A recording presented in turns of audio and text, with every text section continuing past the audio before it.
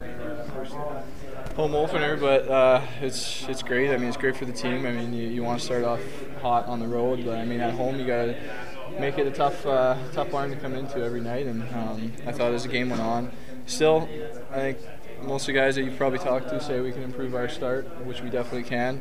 Something that we need to harp on from now on. But when we got rolling again, it was started to take the game over a little bit and play physical, support each other all over the place, and just play with our speed, and good things happen. Yeah, both those games, this one in Winnipeg, you kind of, started behind the eight ball and sort of rebounded against good teams.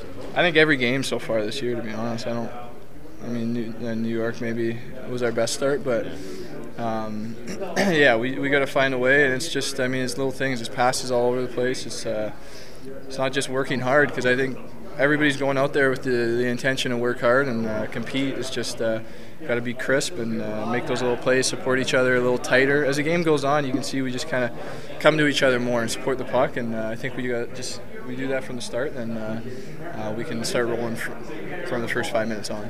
Ryan, apologies if you answered this, just joining in late. What can you say about Cam Talbot? I mean, kept the guys in the game. Shots were 10-1 at one point in the first period. What can you say about number 33 in the back end? Yeah, he was huge for us tonight, and I mean, just talked about it. Our start wasn't good enough, but he held us in it and gave us a chance to win. And I mean, that's all you can ask for from your goalie. So it was a huge night for him, and glad he made some big saves for us, and we responded from that.